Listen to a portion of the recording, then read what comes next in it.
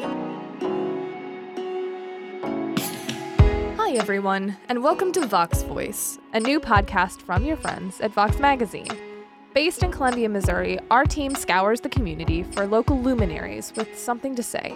We bring them into the studio where we grill them about how they landed in mid-Missouri, the ways they achieve a covetable work-life balance, and perhaps their hot takes on Shakespeare's pizza.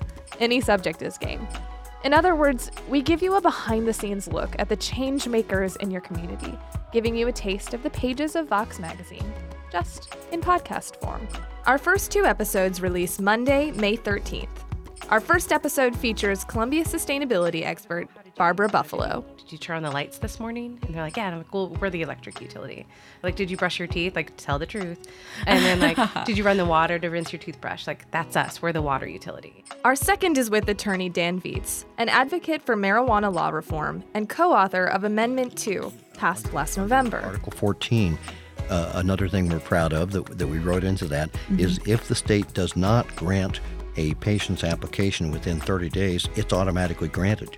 Wow. Subscribe to Vox Voice on your favorite podcast service and listen to the full episodes on Monday, May 13th. We can't wait for you to listen.